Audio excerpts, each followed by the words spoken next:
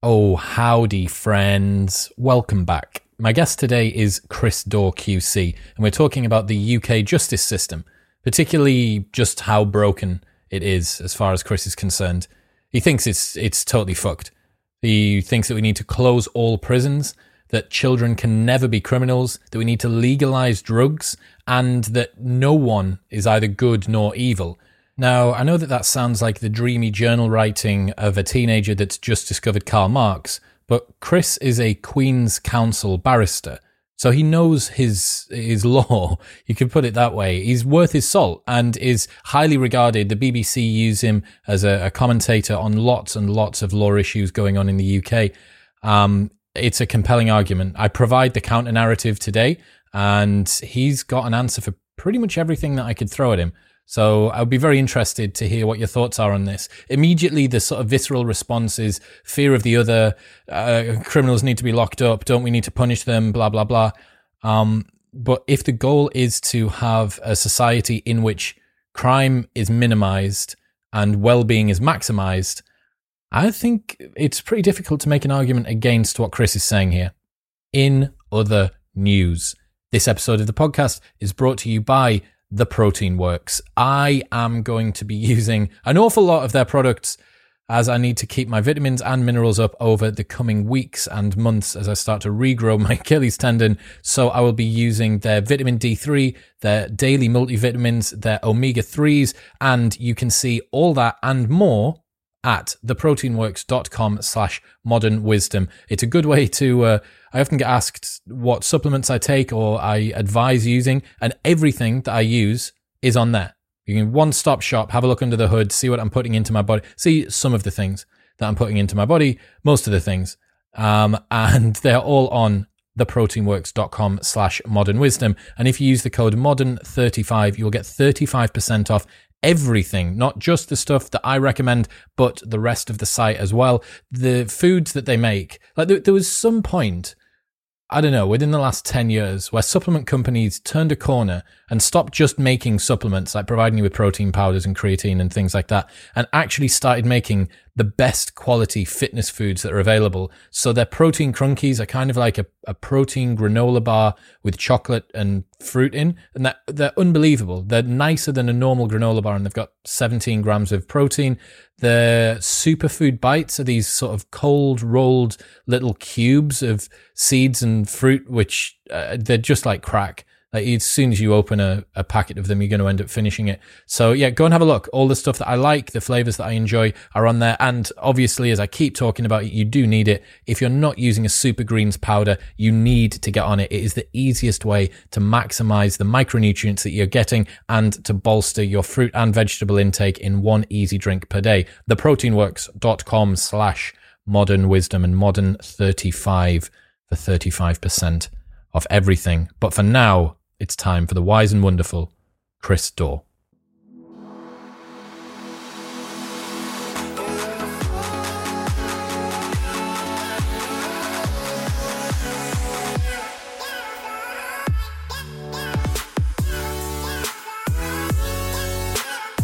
What's QC stand for? So QC stands for Queen's Counsel, so one of Her Majesty's Council, which is a special kind of barrister, lawyer, and we're appointed to kind of basically be the elite of the elite when it comes to being a lawyer, basically. And even though I say so myself, which I do. Are you the SAS of the? We are. They bring us in when it gets messy. You're the wet work black squad sent in under the cover of darkness. You've got it. We're the Navy SEALs. You've got to go underwater. You've got to like get through mud. It's basically anyone who's in the proper shit. We're the ones who are supposed to dig them out. The deepest kind and the smelliest kind. I love it. I absolutely love it. Okay, so justice is on trial today. I want you to give the opening speech. Approach the microphone, please, Chris Daw QC, and give us the opening speech. Why is justice on trial? Well, I'm putting justice on trial because I've spent 26 years as a criminal lawyer, and in all of that time, I think most of what I've done has been a complete waste of time and a waste of my life. Because the criminal justice system, that's the police, the prosecution of people, locking people up in prison, chasing after people because they take drugs. All it does is make society worse. Lock people up, they just go back in again. They commit more crime when they come out, and then it costs us a load of money when they're in there. 50,000 a year to keep someone in prison. We're locking up young kids, and some kids as young as 10 are going into the criminal courts, which is completely insane. And of course, we continue to prosecute people for drug crime when, as I say in my book, drugs have been taken for tens of millions of years by human beings, and we're not going to stop people. You can't change people's basic desire to get wasted, and that's going to happen. It happens today. It happened 1,000 years ago. It happened 50,000 years ago. So as long as we keep trying to stop people doing things that they want to do that largely don't harm anyone else, we're going to just keep on making the same old mistakes, and we kill people with overdoses and gang wars and knife crime and stabbings, and I'm just sick of it. And the time has come for someone in my position, I'm fairly kind of senior position in the profession, to say, do you know what? Why are we doing it? What's the point? And that's what the book's all about. What's the point of it? And I don't think there is to most of it. I think we need to change it all, start again. What do we need to know before we can get into this? Is there some background that we have to kind of get the lay of the land about why crime and punishment's even important? Well, it's in the book, interestingly. So you don't need to know anything before you read the book, because, as you know, I go right the way back to 28 million years ago, when cannabis evolved on the plains of China, and people started using cannabis in funeral rituals so they could all get wasted to kind of get over the grief of losing their loved ones. And I go into all of why we got here, what prisons were like going back 10,000 years ago, what they were like in the Victorian era, when kids were hanged at the age of 8, for stealing apples, so it's all in the book, but most of all, I hope what you agree in the book is just some real life stories. Some sort, there's some tragic ones about people who die in tragic circumstances.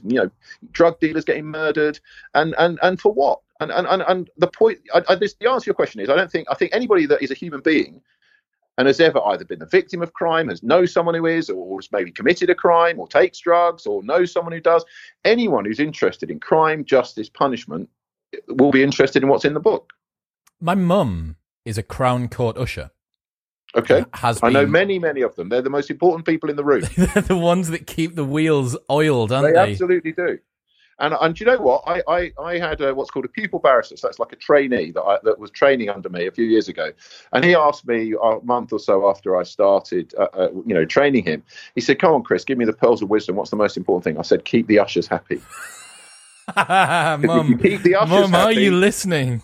I hope so, because I tell you what, if you keep the ushers happy, and I always have done, you treat them with respect, and what happens is that when you need to get your case on because you're desperate to go somewhere else, the ushers, I'll make sure we get your case on next. And I bet your mum's one of the nice ones, Chris. Yeah, she is an absolute star. Yeah, absolutely, above and beyond the Call of Duty. She's the wet work Black Ops equivalent, I think, for the ushers. They send her in when there's red wine everywhere from an exhibit or whatever the hell needs to be sorted out.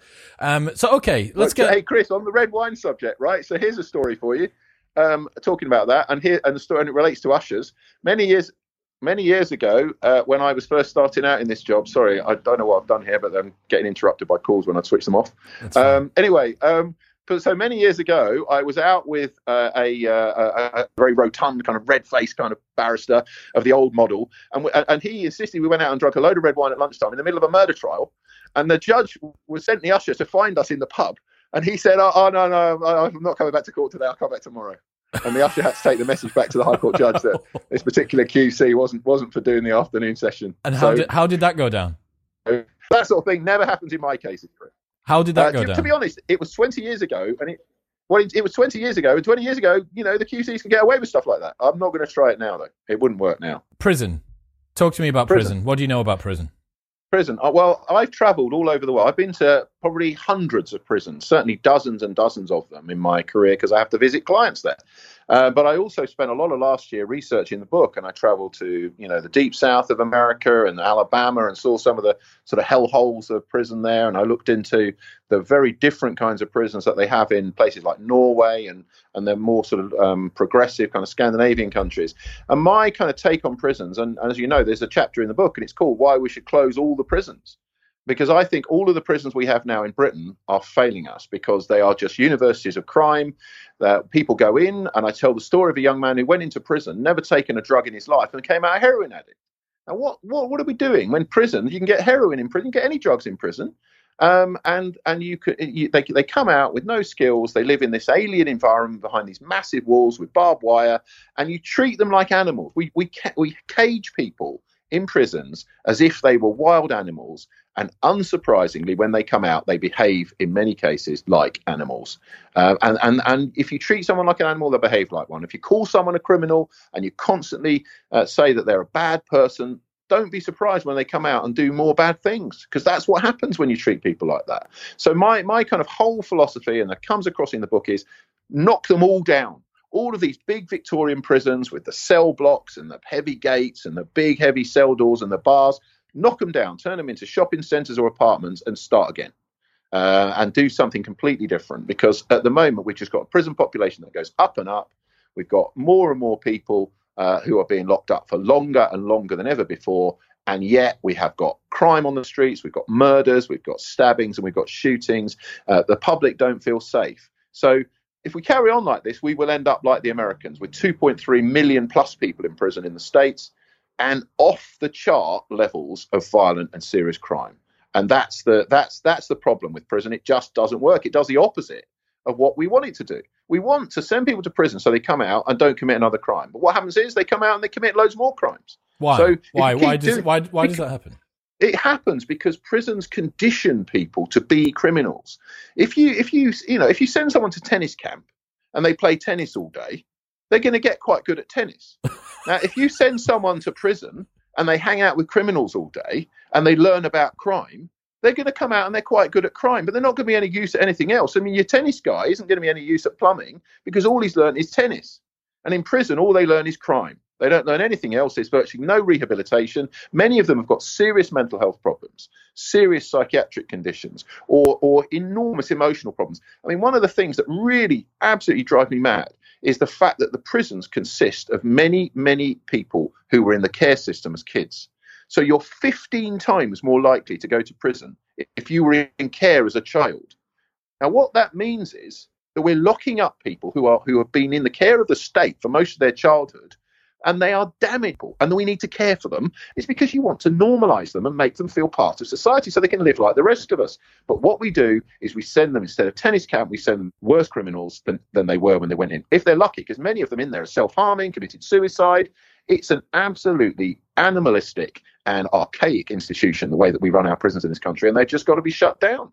Because otherwise we're just going to it's going to go up and up, and we're going to have more and more serious and violent crime. What's the purpose, or what should be the purpose of prisons? Don't we need to be kept safe from all of the crims? Aren't there dangerous people that need to be kept away from the general public?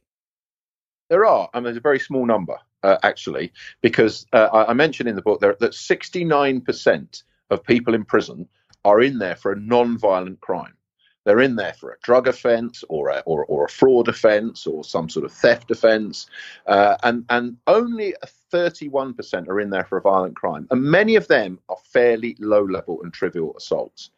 But when it comes to, you're right, there are psychotics. There are people who are seriously violent and dangerous, and maybe they amount to 10 or 15% of the total prison population. And yes, we need to be kept safe from them. But 99.9% of them, even the most violent ones, even the murderers, will one day come out of prison. There's only about 60 in the entire 80-odd thousand in prison who will never be released. Almost every prisoner will one day be released. So you have to still think to yourself, okay, you might have committed a murder, but why are we focusing on hammering you, punishing you, keeping you in terrible conditions during your sentence? Why are we not focusing on the day you come out?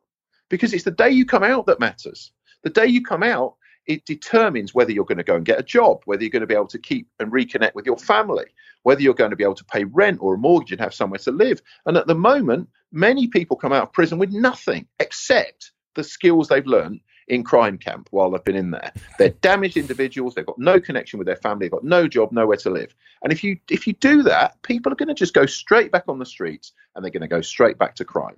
So that's the reason we are making the problem of crime worse every day with every minute that anyone spends in our prisons. What about if you're a policymaker? I don't know who the job of this lies with, whether it's the Prime Minister or some government body or something. But what if you're that particular policymaker and you say, right, we're going to shut down all of the prisons, and then someone gets out and they cause a riot, they go on a murdering spree, or there's someone who kills someone. That is the sort of press nightmare that is sufficient to probably stop this from happening, no? Well, that's what's happening now. Time and again, people are coming out of prison and going on to commit violent crime, including murder, within a short time of their release. So I talk in the book, I tell the story of the tragic case of the two young people who were killed on London Bridge last year. And Usman Khan, who was their killer, had been in prison for 8 years. 8 full years, 24 hours a day in a high security prison. And within a year, he went out and killed 2 young people, stabbed them to death on London Bridge. So that's what's happening now, Chris. At the moment, the system is that we chuck people back onto the streets and they go out and commit terrible crimes. And my argument is, if we'd done something different with him for those 8 years, and it's a big opportunity if you've got 8 years with someone to work with them. I mean, if you had 8 years of tennis camp, just imagine how good your backhand would be, right?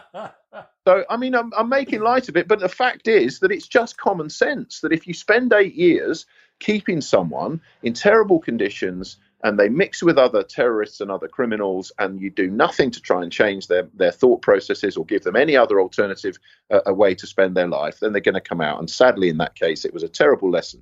And the interesting thing about that case for me, and again, I talk about this in the book, is that Jack Merritt, who was one of the 2 young men who were killed by Usman Khan, his father, David, after Jack's death, he came out publicly and said, don't use my son's death as an excuse for longer prison sentences, because my son didn't believe that long prison sentences don't work, and I don't believe that they don't work. And when you have the father of someone who's just been stabbed to death by a long-term prisoner saying that, don't blame the shorter sentences, you need to start looking at doing something different. When a father in his grief is prepared to say that, then people need to start listening.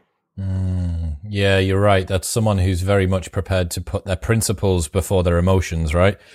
Well, I mean, and the evidence, because it's the evidence that matters to me. The evidence is that prison doesn't work. The evidence is that when you move to a system like they have in Norway, where you very rarely use prison, but when you do, you make it as normal as possible. People live in normal housing units. They've got kitchens. They cook. It's not a great big kind of, Shawshank Redemption scenario. Then in Norway, only 20% of prisoners come out and reoffend. And they're the most violent ones because they don't send the others to prison in the first place. In our system, it's up to 75%.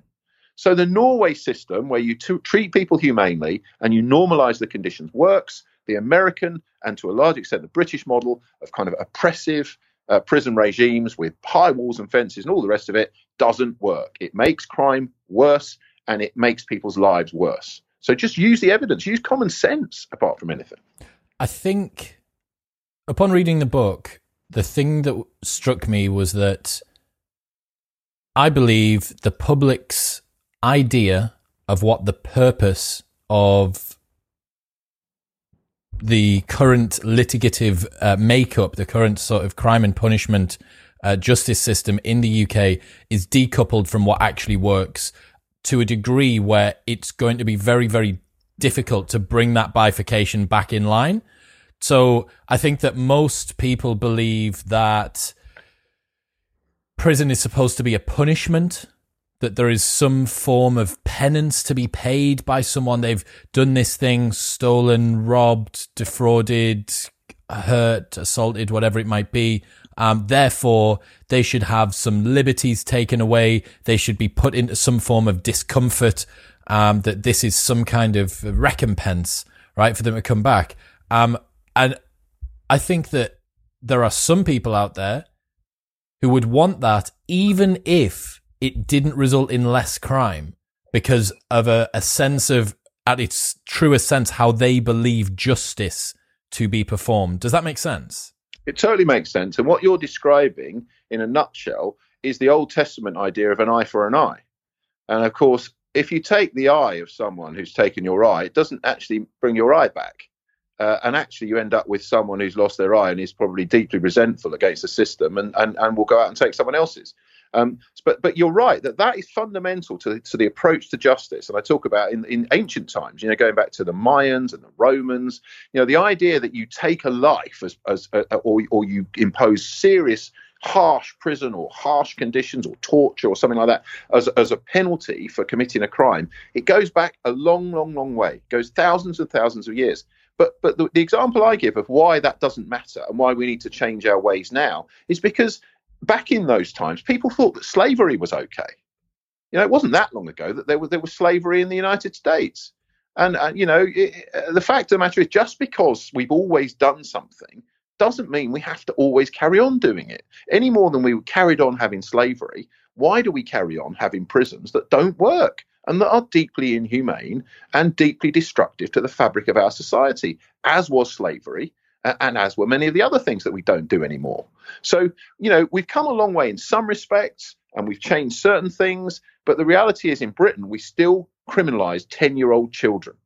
And when you just think about that for a second, it's absolutely catastrophic for the young people involved and for the society that we're sending them out into when we've done it. What's the alternative? We're going to close the prisons. What are people going to do? Well, my take on it is very straightforward, that you look to the examples of prison systems that do work, you use them as sparingly as possible. So for the 69% of prisoners who are non-violent, I would send very, very few of them into a custodial environment or a prison environment at all, because most of them are capable of working and of contributing to society, of paying taxes, of looking after their kids. And the way in which if you have to restrict their movement for a period of time, we have the technology to do that now. We have, retina scans, we have voice recognition, we have fingerprint scans. You can imprison people in their own homes if you have to, and you can allow them the liberty to go out and work if as part of the day, and you can allow them to have restrictions to go to one place but not to others. There's all this technology is available, and it would cost a fraction of keeping someone locked up in an actual prison, which, as I say, is on average £50,000 a year to keep someone in prison. For a fraction of that, you could have the technology to monitor them wherever they go. You know where they are, you know what they're doing, and you can allow them to normalize their lives again with a degree of control as much as necessary. The probation officer can check in via Zoom every day. What are you up to? What's happening? Yeah. But at the moment, they trudge along to the probation office once a month. There's no supervision. And unsurprisingly, they're either back on drugs or they're back selling drugs or they're back committing crime. But use the technology instead of the walls. That's the point I'm making for the vast majority of non-violent and not inherently dangerous prisoners. And for the rest, and the ones that have to be in prison because they represent a risk to the public, because they might commit a rape or a murder or a serious violent robbery, keep the prison conditions as normal as possible. Have them living not in cells, in cell blocks with jangling keys and all the rest of it. Have them living in normal residential blocks of accommodation with kitchens to prepare their own food, with rooms. And, yes, you've got to secure the perimeter from the most dangerous people, but you actually don't need a 40-foot high concrete or brick wall to secure a perimeter these days. Again, when you have all of the technology we have, to thermal imaging and everything else to make sure that people can't escape, all you need is a fairly unobtrusive fence of sufficient height to stop people getting out. What you don't need, and therefore people will move around relatively freely inside. Yeah, and only the absolute tiny number of immediately violent people who are likely to harm anyone that comes in their sight will need to be secured in what might look like a cell. But you keep it as normal as possible. And the reason for that is, going back to the point I made earlier on, if you treat people normally, they are much more likely to behave normally when they come out of that environment. So, it's not something that you can do overnight. I'm not suggesting that you start, next week with the bulldozer and knock every prison and let everybody out. It would be a rolling program of replacing one group of prisons with another and replacing in policy terms, instead of locking people up, using all of the technology which is all available to keep them secure in their homes or in another environment. It might be a hostel, or it might be somewhere else, depending on their circumstances. But don't put them behind these monstrosities of concrete walls and great big brick walls where their soul and their spirit will be sapped and destroyed, and they'll come out violent and angry, because that's what happens now. Is making the consequences of committing a crime by prison now being at home with your family, potentially still being able to go to work with more liberty and access to fresh air and so on and so forth whenever you want. Does that not act as less of a deterrent? Is that not going to cause people to have less fear about committing crime in the first place? Well, the evidence all suggests that it doesn't, because in every form of sentencing, the least punitive sentencing and the most normal the lifestyle of the person who's been sentenced, the less likely they are to commit another crime. So the one form of punishment, the one form of sentence that has the largest rate of recidivism or reoffending is prison. Everything else has a lower rate of recidivism. And it's not surprising, is it? Because, as I say, if you are normalized and allowed to live in society with whatever restrictions are needed, you have continuity of your life. You can maintain very important things. All of us take for granted, you mentioned your mum being usher, all of us take for granted that we have these sort of family networks. Most of us do. Anyway, we have our parents, or we have our other half, or kids, or a wider network of family and friends. People in prison have none of that. Most of that disappears, particularly when people are serving very long sentences. So the point about keeping people in the community is those are the things that keep most of us grounded. And most of us even if we have tough times and we might be feeling kind of angry about stuff, we've got people around us and we've got support mechanisms. And that's why keeping people out of prison, unless it's absolutely essential, is so much more successful at keeping people in the long run from committing more crimes. And it's an absolute cast iron statistical fact, wherever you look in the world, that the worst outcomes are the most punitive prisons. They create the most recidivism, the most reoffending. So again, anybody, if people want to have an eye for an eye, and the public do vote for it, when a politician says, we're going to increase sentences for criminals, the public clap and they vote for it. So obviously people make that choice with their eyes open, realizing, a point you made earlier, Chris, maybe people won't care. Maybe people won't care if we double the risk that someone will commit another murder, provided we punish them harshly. Well, if people are prepared to accept the risk that their son or their daughter will be murdered because we are giving somebody a harsh sentence in prison, then people need to accept that. But that needs to be put on the table as part of the debate. And politicians need to acknowledge that the sentences and the long sentences for things like drug crime, they need to say, okay, we're going to do this because you want us to, not because it works. And then we'll see what the debate looks like when people are honest. At the moment, there's no honesty.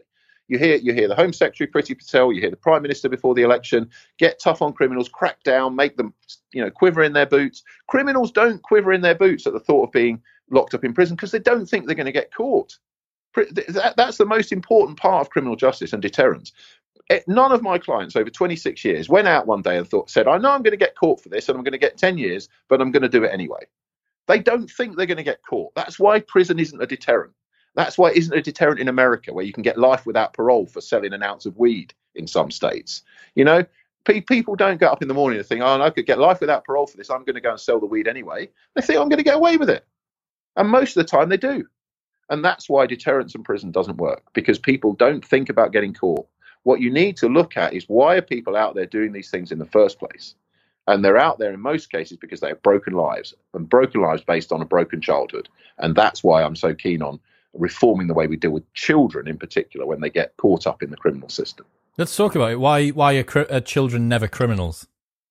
Because one of the things that I just don't understand is the mentality that says you have to be 18 to be wise enough and mature enough to vote. You have to be 18 to make a choice to drink alcohol or to smoke cigarettes. And there are all sorts of other age restrictions, for different activities. You have to be 21, I think, to drive a lorry, for example. But somehow or other, at the age of 10, just think about a 10-year-old child. I mean, I don't know if you have kids in your family. I mean, I've got 4 kids of my own, including an 11-year-old and a 9-year-old, actually. And the idea that either of them would have the kind of maturity to understand what crime is. Yes, they know right from wrong on a basic, simple level. But the idea that you treat them the same, having the same understanding of crime as an 18-year-old or a 70-year-old is just ridiculous. It's just absolutely. And I explain in the book how there are countries, and even Saudi Arabia has an older age of criminal responsibility than us. And they're hardly a beacon of civilization when it comes to criminal justice. But Luxembourg is the beacon for me, because in Luxembourg, what I've advocated in the book is the law. In other words, you can't be convicted of any crime unless you are 18 or over. It's the same age to vote, and it's the same age that you're deemed capable of committing a crime. And in their system, if a child commits what would be a crime for an adult, they don't call him a criminal, they don't call him a prisoner, they just call him a child. And they say, okay, a 10-year-old or 11-year-old or even a 15-year-old has done a bad thing. What they do is they work with them in an educational environment. They don't put them in a prison environment. And our young offenders institutions are prisons in all but name, and they are hellholes for those young people inside them who are called young offenders. They're labelled young offenders. Point I was making earlier, you label someone with something, they will be that thing. They will act to that description and that label. And young offenders become adult criminals, and often they go in and out in a revolving door for 20 or 30 years, and they cost us millions, both in terms of the cost of locking them up and the crimes they commit. And we just keep on doing it. So if you divert children from 10, 11, 12 years old, when most of the sort of the more hardcore kind of element that end up in prison start their life of crime or their life of involvement with the police, if you divert them at 10, 11, 12 away from the criminal justice system and into the education system and the welfare system, then you have a chance of saving them from that revolving door for the rest of their life and saving the rest of us a load of money and a load of grief. Does that mean no such thing as a criminal record for people under the age of 18? Absolutely not. There should not be a criminal record for someone under the age of 18. And again, it goes back to the same point we were discussing earlier about yes, there's a hardcore of people in our society who are inherently dangerous. They might assault people, rape people, or hurt people in one way or another. Amongst children, that group is tiny.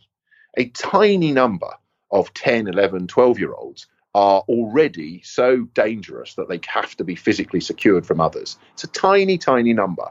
But even those, they're not going to spend their life locked away. So you still have to be humanely working on what it is that is going to make them change the way they're living their lives. And as I said, many of them that get caught up in the system, the majority, in fact, in the early part of the criminal justice, the youth justice system, many of them are just a product of a horrific childhood and an experience of being in the care system.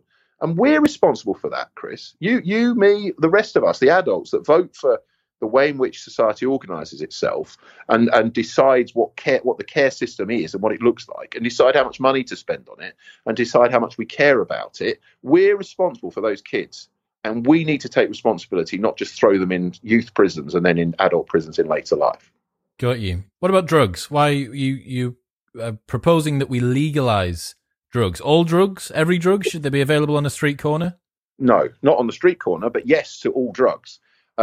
So my model for the licensing and regulation of drugs, so I don't use the word legalisation, because what you don't do is allow drug dealers to just sell drugs freely, because that's one of the worst elements of the drug market we have now, is that the market is in the hands of violent criminals. And I've represented many of them. And they care about only one thing, and that is profit and getting as many people as possible to take drugs. So you take the market away from them and you have licensed, regulated supply networks, which are highly regulated by the state, just as pubs are. You know, if you're a serious criminal, you can't get a license to run a pub. You can't get a license to sell alcohol. Alcohol is a highly regulated product that you have to have warning labels. You have to have a percentage of alcohol on the label. People have to know exactly what they're getting when they buy alcohol. And my model for regulation is exactly the same as alcohol. So you have age restrictions on certain products, which might be different for different products. But at the end of the day, the idea is, and I tell the story, that probably the most tragic section of the whole book is the story of Martha Fernbach, who was a young girl of 15 who went out one Saturday and with her friends, who were all sort of teenagers around the same age, they decided to take some MDMA, some ecstasy in effect, some MDMA powder. And they'd done it a couple of times before and it was okay. But on this occasion, Martha ended up with a bag of MDMA powder that was 91% pure. And she took enough. She had no idea what she was taking because there's no label on it. She took enough to kill a horse. And she died within a couple of hours of taking, or a couple of days, I should say, of taking the MDMA powder. And the interesting thing about that, I mean, it's a horrific thought that a 15-year-old has got this see-through packet.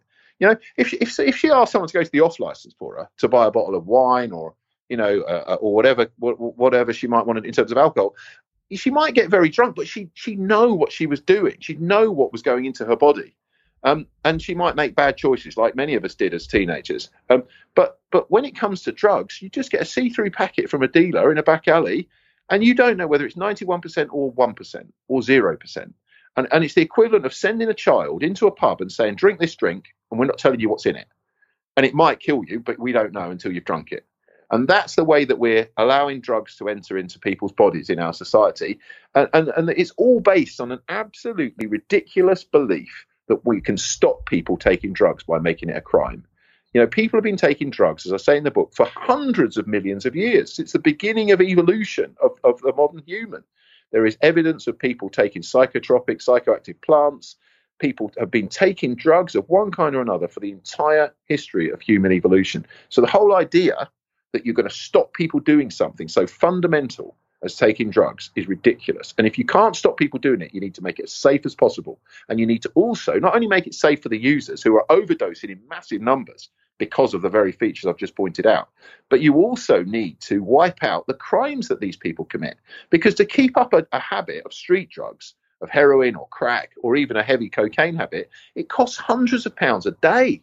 And the only way that drug users can get hold of hundreds of pounds a day is to commit crime or to sell themselves on the street. And sadly, many drug users are in the sex industry, often in a very, very poor state of mental and physical health, and selling themselves to strangers just to fund a habit where they should be getting those drugs in a much more humane licensed system. And I saw it in action in Switzerland. As you know from the book, I saw the heroin-assisted treatment program where, they treat heroin users as if they have a medical condition that needs to be helped. They don't treat them as criminals that need to be kind of marginalized from society and locked up.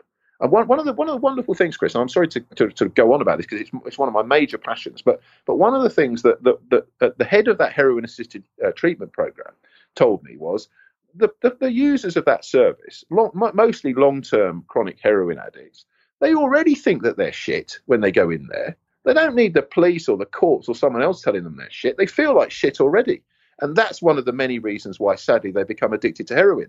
It's only when you show them compassion and kindness and give them proper medical care and give them safe heroin, safe needles, you test them for HIV, you test them for hepatitis, you give them healthcare, that's when they start to feel less shit about themselves, and that's when they start to take fewer drugs. And the success of that program in getting people off drugs by actually giving them heroin is quite unbelievable compared to any comparable criminal justice outcome, where the success of getting people off drugs is negative. In fact, more people take drugs when they've gone through the system than before they went in. It's crazy. We're killing people. We're killing people in this country. It's so circular. The crime is needed to pay for the drugs which are overpriced because the dealers there's too much costing implications in terms of transportation and the ability for the quality to be fucked around with, which means... So I first heard about the Switzerland heroin program from Johann Hari's Chasing the Scream. Yeah, I did a call with him recently, an online event with him. He's a great guy. Yes, past Modern Wisdom guest and a wonderful fella. I imagine that you two had a really good conversation. We did. It was I mean, anybody that is prepared to speak truth to power, as he has done over in recent years, is someone that needs to be listened to. No, absolutely. He's a real sort of voice for it. So again, with this, there's just each of the chapters: closing prisons, children being criminals, legalizing drugs, good and evil, internet of crime. Like, all of the stuff in your book is increasingly difficult red pill to swallow about what the common held narrative, perhaps either by press or by our own perception, our own uninformed perception of what is effective policy making and what is effective justice. Those two things continue to just be further and further apart. Had it not have been for me reading Chasing the Scream by Johann, I would have looked at Why Should We Legalize Drugs as a fucking mental title. But having read that, and then I'm like, increasingly more and more and more people that I respect and who have done the work and have the stats to back it up agree with you. Yeah, and we're actually trying it a little bit. Well, I think we're dipping our toe in the water. I say we, but the Scottish are dipping their toe in the water with a heroin-assisted treatment program on a small scale. But the truth of it is that I would love the Home Secretary or the Prime Minister to go and visit that clinic that I went to in Geneva, and indeed some of the other facilities that I visited in Switzerland, like the consumption rooms where people can take their own drugs. Which is not ideal from my point of view, but at least they can take their drugs in hygienic conditions. They get given clean needles. They get given the opportunity to wash, to access healthcare. I prefer that they were all in a treatment program, but at least they are kept safe and much safer than they would be in Britain. But I would love our politicians to go and visit some of those programs instead of just standing on their soapbox saying drugs are terrible, drug crime's terrible, and we need to just crack down on it all the time. Because every time you crack down, we've had all these raids recently. Even during lockdown, drug crime was going up and up because drug dealers are relentless. They're never going to stop because there's so much money in it. As industrious chaps. They are very ingenious. And I've had drug trafficking clients who are major dealers, who are bringing in tons of weed a month or tens of millions of cocaine a month into the country. And they are some of the most bright, sophisticated and business-minded people I've ever met. Because it is a business. And as you say, it's a logistics business. It's about how do you get poppies in Afghanistan turned into heroin and then transported in packets or in vehicles or by any other means. How do you get that to someone's vein in London or Manchester or Carlisle?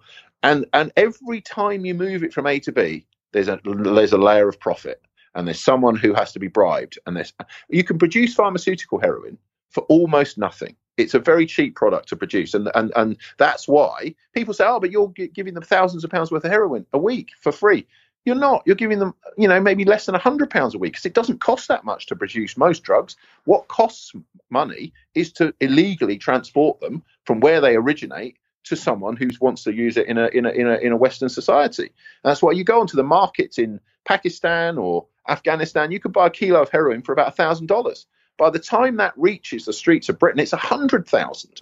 And that's why it's so much. That's why pure kilo of heroin it goes up from $1,000 to 100,000 by the time it's been transported and cut onto the streets. So the government could license heroin production, as they have done, of course, and heroin is produced for pharmaceutical reasons, and they could produce it for next to nothing. And we would cut out all of that criminal profit and we would get rid of those criminals once and for all. Who would do it? Are you going to have off licenses on sort of treatment facilities like pharmacies where people can go and get MDMA? I think that it would make sense to have the premises initially operated directly by the state. And there are different types of premises. So rather than private business making a profit from it, I think because the government has to be able to supply, control the price. Because if the government can't control the price, then you may create the room for the criminals to remain in the market. So the government has to very precisely control the price. And of course, with alcohol, prices vary. There's no restriction on pricing in alcohol. It can go up, it can go down. But I think you need to be very careful. And you'd need different kinds of facilities. So with heroin, which is a drug almost entirely of addiction, it's not a drug that people take mostly on a night out or a weekend clubbing or whatever. With heroin, you would have medical facilities to dispense heroin in the Swiss model.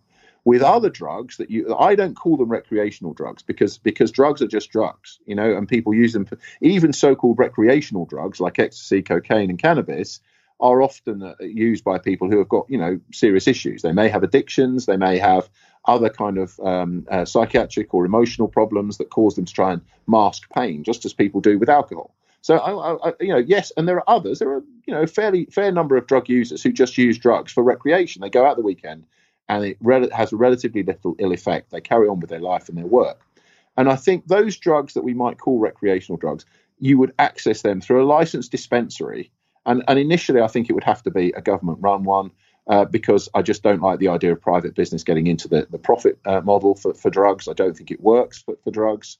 And I'm not sure we would have a profit model alcohol industry if we started again. But I would have licensed dispensaries, and you'd go in, you'd have to tick a couple of boxes, sign a couple of forms, and you make it relatively straightforward to get the drugs. But you would nevertheless, everybody that got drugs, they would have access to helplines or even face-to-face counselling if they felt that they had a problem. And that you don't get that from drug dealers. Drug dealers don't say, okay, we'll give you your drugs, tick this box. Here's a number and a card if you think you've got a problem. ring this number and we'll get you to see someone tomorrow who can give you some. They need to up their game. Drug dealers really should try and improve their service if they can. The aftercare is, Apple Care. Do you want the extended warranty on this bag of MDMA? Yeah. A load of different ways that we could go about it. So here's, just as you're speaking and having really enjoyed the book, here's my suggestion, or here's my thoughts on what I think drives this point home and what I think is missing. And it's an emotive way to grab people's attention. And the reason that I say that is I have a buddy, Alex O'Connor, who's a vegan philosopher. Mm-hmm. So he justifies veganism from an armchair philosophy perspective. And he has wholly convinced me of the moral position of veganism. And yet, I don't have as much of a visceral response as when I see chicks getting thrown into a grinder. Now, I don't disagree that you need the philosophical. Where do you go out, Chris? Where you see chicks getting thrown into grinders? Where is this place? I'm worried about your social life. Well, I'm from Newcastle, Chris, so you get some weird stuff up here, mate. You get some really bizarre cockfighting, the whole thing. Right? Full works, full works. Yeah, exactly. St James's Park's a hell of a night out. I'll bring a bag of chicks, and we'll get out next. We'll throw some into a grinder. Yeah, that's it. So smoke some weed. He's convinced me of the moral framework that underpins it, but it does not drive that point home. This is something, as much as I'm not a huge fan of his podcast, but it's something that I think Russell Brand has done fantastically with some of his stuff on TV, is how he's repurposed, moved the window of how people view drug dealers. I think a lot of the general public, especially like the kind of classic British middle class, just see it as people having a low-key party 24/7. They're heroin dealers. They're in a smoky, hazy room somewhere. It's like a real budget version of probably what Dan Bilzerian sees. The reality appears to be much, much more disgusting. Well, yeah, drug dealers are mostly, the great majority of so-called drug dealers are actually just low-level users who are just selling on behalf of someone else, or they're cutting their own drugs just to try and get enough for themselves. Many of them have got serious health problems. I mean, I tell this tragic story in the book of a guy who got, he was a heroin user and he got caught up in low-level dealing, and he got beaten to death for allegedly stealing behind a caravan. Yeah, allegedly stealing a few £100 from his boss, basically, who was also a low-level dealer himself.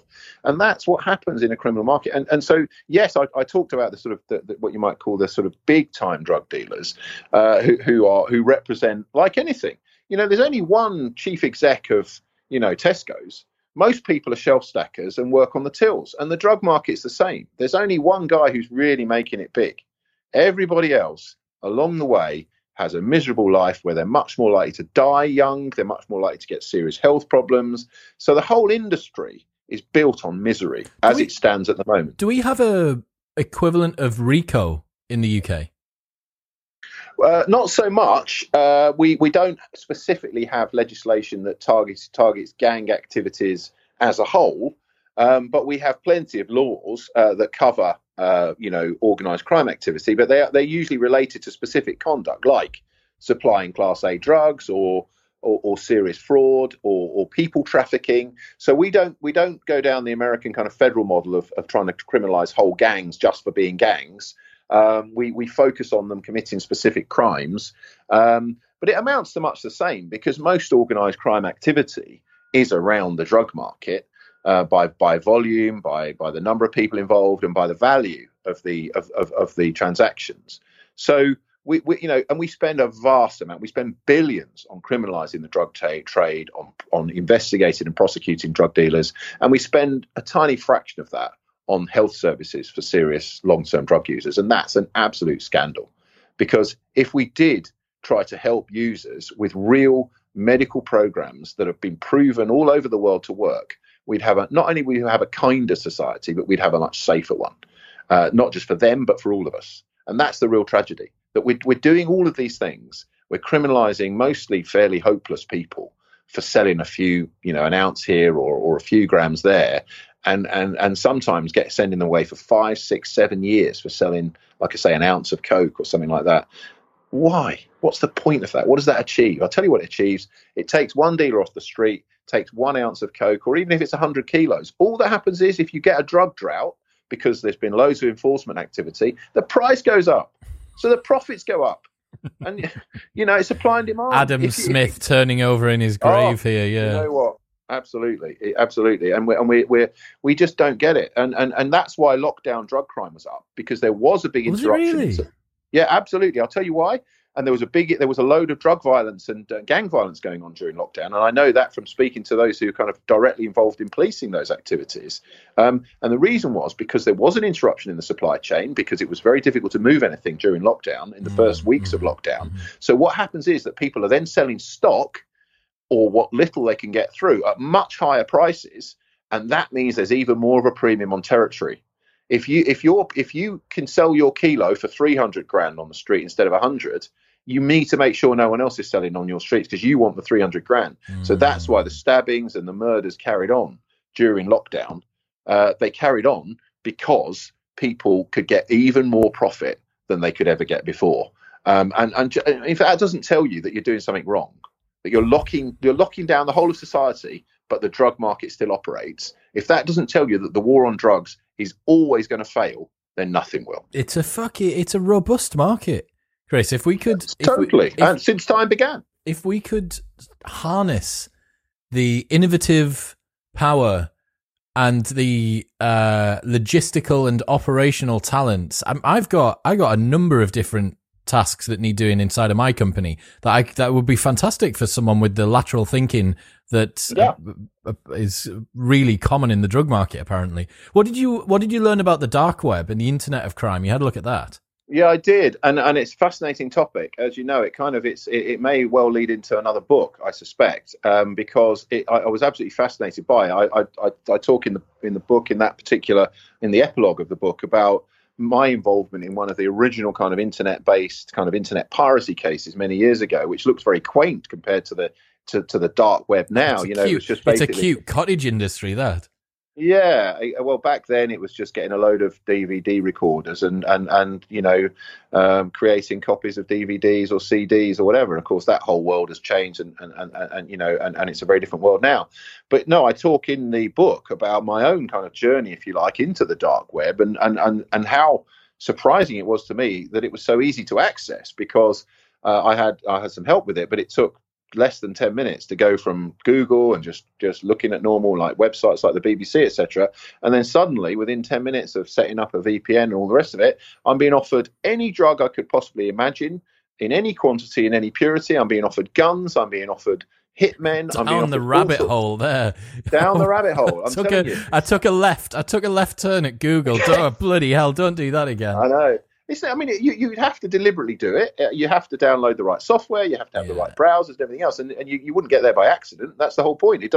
It's not accessible via ordinary browsers or via ordinary internet connections. You have to do it via a VPN, etc., or you can't get there. But once you get there, all of this darkness is there. All of this unregulated criminal market. And the fact that you can buy firearms where they promise they will send the components, they will break it down into however many pieces, they'll send you a firearm with bullets, they'll break it down into 10 or 20 pieces and get it through customs without detection. And if you lose one of the pieces, they'll send you a replacement, and you then reassemble the firearm. You get bullets included in the deal, and Bob's your uncle, you're on the street with an AK-47 within sort of 48 hours of placing your order. And it's a scary, scary world. And it made me sort of think that much of my kind of 25 years plus in criminal law it doesn't look like it's the last quarter century. It looks like it was a century ago. But when I started out, people still very regularly went out with shotguns and balaclavas and committed armed robberies. That hardly happens now because of DNA evidence and tracking of vehicles and ANPR, which is, number plate recognition systems. There's very few. And of course, they have special dyes on all the banknotes. So you can hardly ever get away with armed robbery. But on the internet, on the dark web, you can get away with almost anything. And it's really absolutely scary. But it's also fascinating. I found it fascinating because, it was a world that I didn't really know, and it very rarely gets into the sort of hands of the criminal courts because people can operate from anywhere. I mean, while I was on there, my VPN was moving location to avoid any form of detection.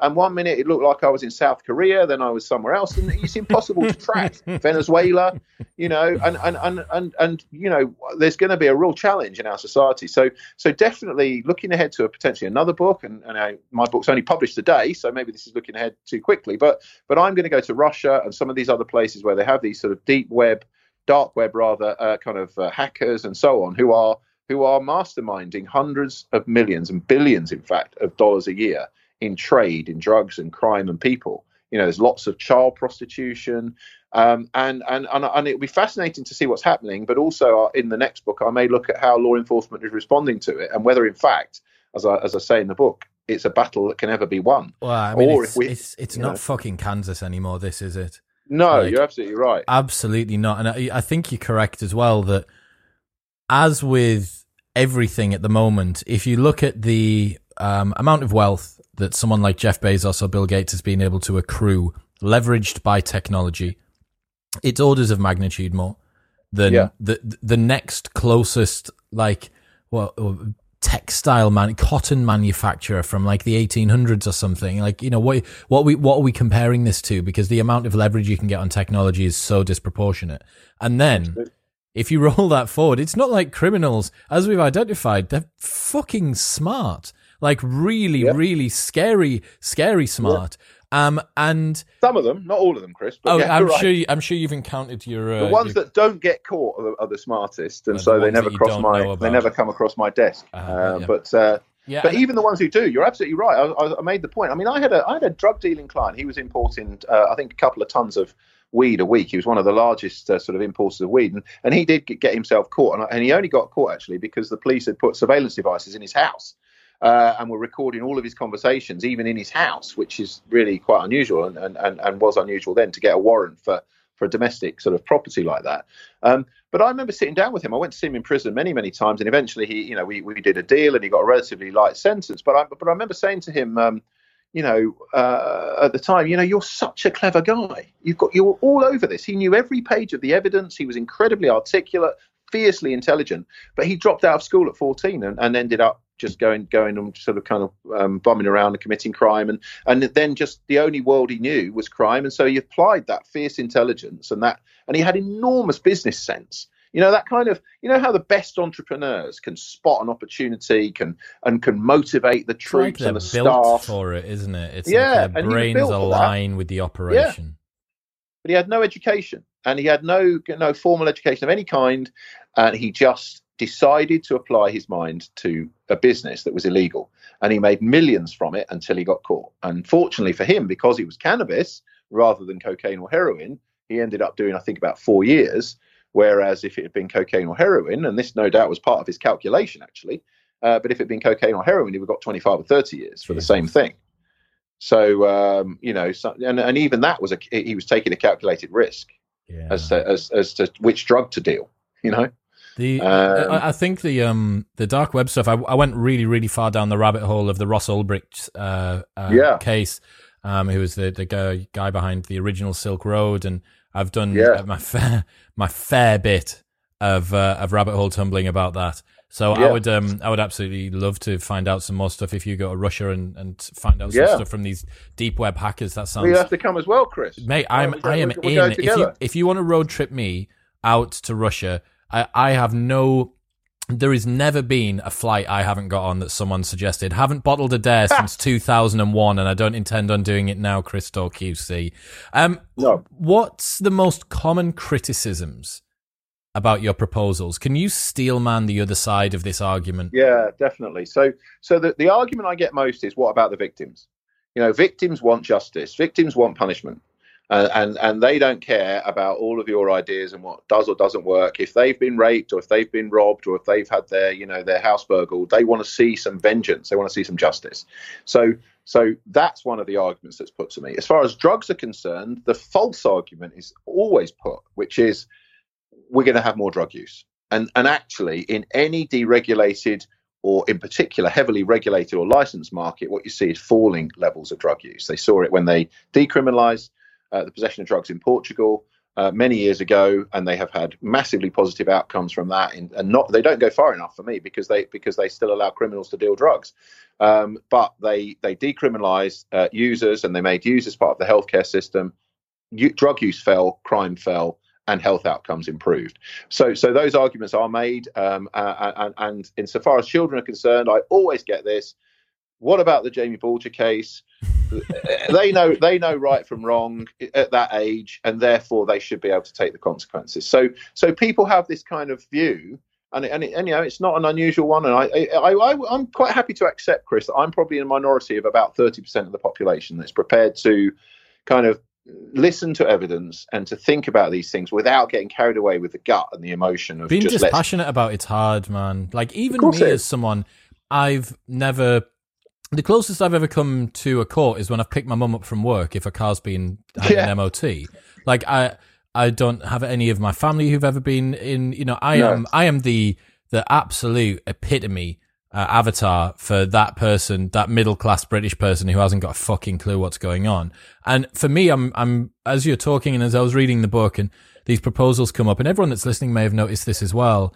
I have to check my immediate visceral emotional reaction, because there is something that's been programmed into me to fear the other, right? It's quite tribal. Yeah. The way that keep them away. Don't want them on the street. Don't want them out. Like, who's them? Who am I talking about to myself when I say them on the street? Do you mean those other humans born in the same country as you with the same rights as you that did a thing? Like, is that genuinely the way? So, all of this, the proposals that you're putting forward, I think, upon reflection, like with real nuanced thought, they do make sense and land, but there's a challenge, as we know. Like, look at, Trump run 2016 on build that wall and make America great again. The simple, visceral response often is actually the one which is able to elicit the best output, the best outcome from the audience. Oh, totally. So that's, that's the point that I make, is that I talk in the book about some appeal judges that I interviewed and criminal judges that I interviewed in Alabama. None of them would go on the record, which is perhaps understandable. But they're all elected judges. So they're judges, unlike ours, who are appointed. Their judges are elected directly by the public. And I said to one of the Court of Appeal judges, you've given people the death penalty. You've sent people of 18 years old for life without parole for a drug crime. You regularly sentence people to 100 years in prison for crimes that are not even violent crimes. They might be, fraudulent or white collar crimes. I said, looking at your system, you have these millions of people, 2.3 million people in prison in the States. And, as you know from the book, I call it the city of incarceration. It'd be the fifth largest city in America if you put them all in one place. It's just think about the numbers. They're absolutely mind-blowing. Catastrophic, But I said to this judge, I said, so you're doing all of these things, but your level of violence and murder in particular is the highest in the world, and your rate of imprisonment is the highest in the world. And he said to me, he turned around, he said, I know, it's crackers, or he didn't use that word, but he said it's crazy, it's completely crazy. And I said, oh, but why do you do it then? I don't understand. You're sitting on that bench as a judge. You're the guy. And he said two things. He said, the sentences are dictated by guidelines, and I'm not allowed to move from them. The guidelines are set by effectively the legislators, the politicians who are elected. Yeah. And he said, secondly, if I came out on television and said, I'm in favour of legalising drugs, reducing the prison population, and starting to have a much more benevolent youth justice system, he said, I'd be out of office in 5 minutes. No one would vote for me. So his point was, it's all very well you saying, and he acknowledges that it's all wrong, but if he wants a job, he's got to carry on playing the same old tune. Just as I'm sure many Southern politicians in the States, after slavery was abolished, they didn't want that. They didn't like it. And it was kicking and screaming. It was fought by a civil war to get slavery abolished. And that was only 150 years ago. Are we going to have a civil war to get some justice reform? I wonder if we keep creeping towards American levels of imprisonment, and we've doubled our own prison population in a generation in Britain. If we keep creeping that way, I wonder whether the British people will actually then look at the increasing rates of murder on the streets, because that's what will happen, and start to say, hold on a minute, it wasn't like this 20 years ago, and they'd be right. We doubled our prison population, but we've got double the number of murders, because I'll guarantee that's what will happen. And just then, maybe people will start to say to their politicians when it comes to an election, what are you actually going to do about it that works? Because we're sick of our kids being stabbed and shot. It's that works. That is the important distinction to make, because the natural, uneducated, uninformed view is get tougher on crime. Yeah. But what people mean is we want less crime. Well, that's what people want. Yeah, I'm not sure that's what they mean. What they mean is we want to punish and harm criminals. We want to lock them up in the worst conditions, make it tougher on them. That's what they want. But that's the presumption of that is that is going to act as an effective deterrent so that there is less crime. However, as you've said, there are some people who want this retributive approach to the way that justice is enacted, especially those who perhaps are the victims or the families of victims of crime. But from a society-wide perspective, you're right. It's what can we do that reduces overall crime, which in turn reduces overall suffering.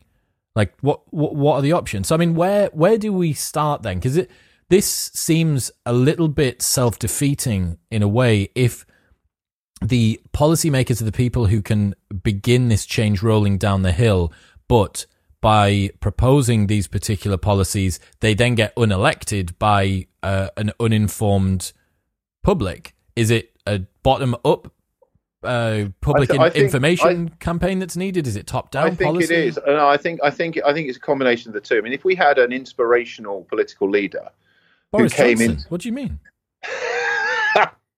Chris, okay, he's the voice of a generation. I'll start my sentence again. If we had an inspirational political leader who was prepared to get behind the idea of serious criminal justice reform and was popular and populist in the way that, for example, Tony Blair was back in the 90s, and unfortunately he didn't do enough in my mind on this topic. But if we had an inspirational political leader to come from the left or the centre left and win a big majority in Parliament who's prepared to back this agenda, that's one way it can happen. So that's the top-down model.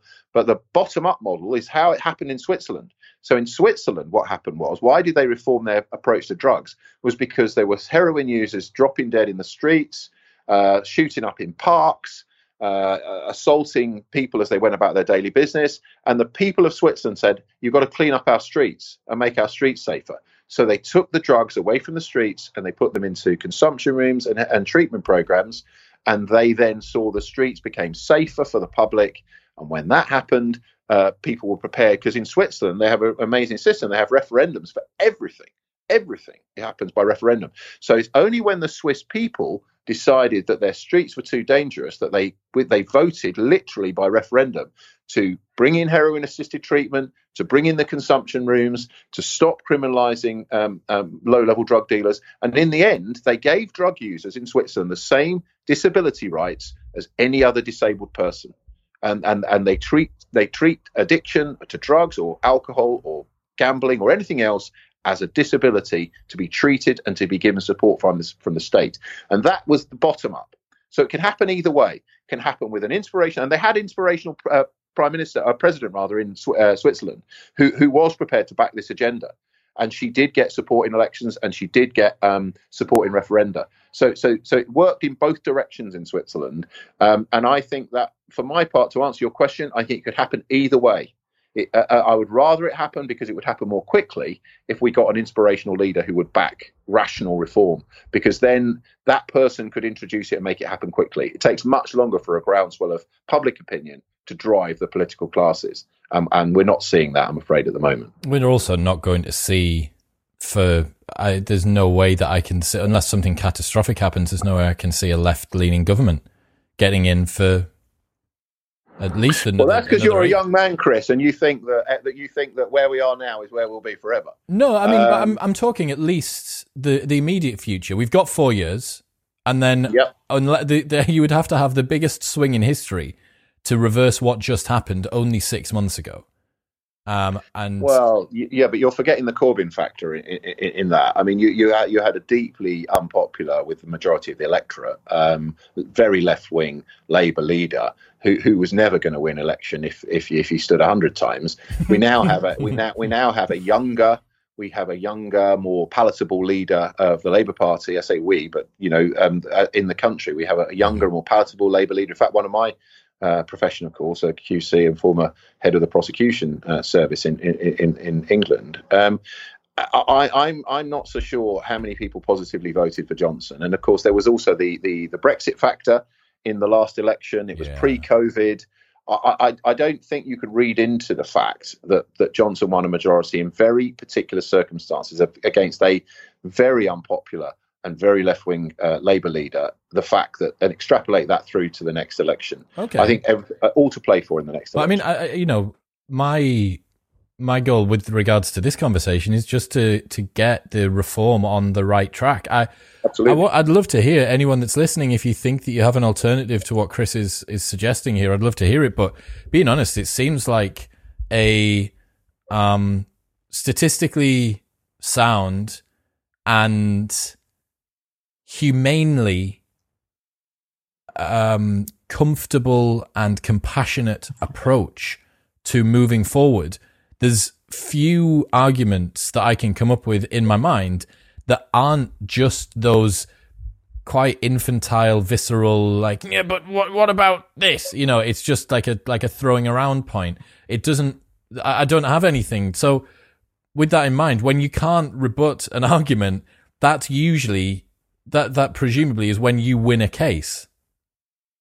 Yeah, absolutely. And I one of the most moving conversations I've had in the last couple of years was with the family. So I made a documentary series for the BBC last year, which went out on BBC One. It's still on iPlayer, actually, if anyone wants to catch it. What's it called? Crime. It was called Crime, Are We Tough Enough? And it's on BBC iPlayer. Awesome. And it was 5 episodes, and we looked at different aspects of criminal justice policy. And we travelled all over the country. I went into prisons, and we interviewed prisoners, and I interviewed the family of a young man who had been stabbed to death outside a pub in his 20s. And his mother and father and his brother, we sat around their dining table with a picture of their son Michael, who died in the background, and they were telling me that they so the killer of their son had not long got out of prison for another assault, and he was released on license, and he'd been arrested a couple of other times, and wasn't recalled to prison, and therefore was at liberty one evening to stab their son to death. And they were saying he should have been in prison for longer, should have got more prison time, and then he wouldn't have killed our son. And it was a very difficult conversation, as you can imagine, Chris, because I come from it, as you know, from a very different perspective to that. But I said to them, can I just ask you to look at it in a slightly different way, which is that the killer of your son, who was caught and sentenced to life imprisonment, by the way, but I said to them, the killer of your son had been in and out of prison since he was about 15, and he was in his 20s by the time he committed the murder. And I said, is there an argument that you should look at it the other way round, and that is that whatever happened to him in prison didn't work, and the prison system actually chucked him out onto the streets a more violent person than when he went in. And to their credit, as I would see it, they were willing to reflect on that, even though they were massively still grieving. Their son had been dead for a couple of years, and they had a grandson. He had a young son himself, who was left fatherless by this murder. But they were prepared to take a deep breath and say, we're listening to what you're saying. And if you can get people like that, so Anne-Marie Coburn, who's the mother of Martha Fernbach, the 15-year-old girl who died, she's a huge advocate for the legalization and licensing of drugs, having lost her daughter to drugs that were supplied on the streets. And I think if you're going to get people to make the argument, you're probably, and I hope I've used some of those voices in the book. But if you're gonna get people to make the argument and you're gonna get the public to listen, I think possibly you need to have voices from people like that, people who actually are the victims. And I talked about David Merritt, who Jack Merritt's father, who was prepared to say, "Not in my son's name. Don't have longer and longer sentences because it doesn't work." And when you get victims' families saying that, then maybe the public will listen. I think you're right. That's what I was getting at earlier on when I said that the emotive response to animals, pigs being gassed in chambers, and that to me drives home the philosophical position that I understand underpins veganism. The same as this, everybody needs to genuinely believe in the stats and in the justification for the policy that you're putting forward. Yeah. But that's not what is going to deliver the hammer blow. That's not the nail in the coffin. The nail in the coffin is the grieving mother that says, if X, then Y. Because people remember that, and man, Chris, like I say, I think it's a oddly revolutionary book that I didn't think would have come out of someone whose job, is your job, are you putting yourself out of a job here? Well, I'd like to. If you weren't needed anymore, is that the end goal? Is this just an early retirement plan?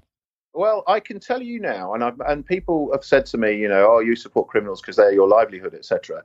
Well, actually, nothing would give me greater joy than to retire from being a criminal lawyer because there weren't enough people being put through the criminal justice system, and we had a much lower rate of crime, and we had a much safer and happier and fairer and more humane society. I'm very lucky, of course, because I have several other jobs, for example, writing books and presenting TV programs and various other things. So I'd have something else to go to. But I'm absolutely,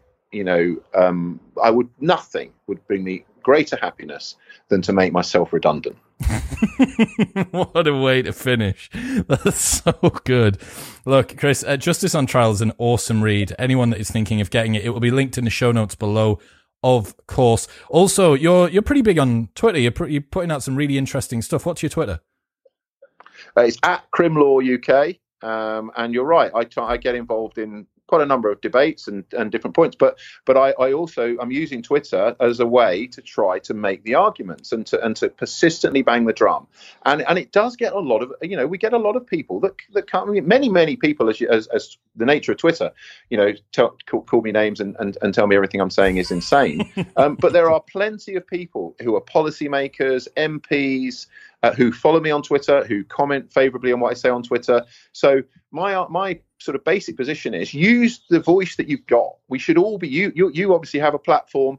I've got a slightly different platform in different ways. And you've got to use the voice to stand up for what you believe in, haven't you, Chris? Because otherwise, what's the point of having freedom of speech if you don't use it? I couldn't agree more, man. You want to do something, not be someone. If you become someone, it's only because you've done something. I'll have linked your fantastic Twitter, Justice on Trial, in the show notes below. I'll also try and find if I can get a shareable link to Crime Are We Tough Enough on BBC iPlayer. If not, just search it. You definitely can. You can get a link for that, and you can also subscribe to my YouTube channel, which is Chris Daw QC, and I put all sorts on there, including career support for people who want to be lawyers, particularly who come from backgrounds like mine of comprehensive schools and everything else. We need to get more people coming into the profession who've kind of experienced every walk of life, and there's loads of guidance on the YouTube channel about that as well. I love it. And then we can get the vlog of me and you heading to Russia to go and see these dark web hackers. And we'll drink a lot of vodka as well, I imagine. Whatever you say, man. Whatever you say. Look, Chris, thank you so much for your time, man. This has been fantastic. Everyone that is listening, let me know what you think. Are we gonna be able to reverse the criminal justice system in the UK? Have America got it as wrong as Chris says they do? Let me know. Comments below or get at me. You know where to follow me, at ChrisWillX on all social media. But Chris, thanks for your time, man. You're welcome. Thanks for the chat. I really enjoyed it.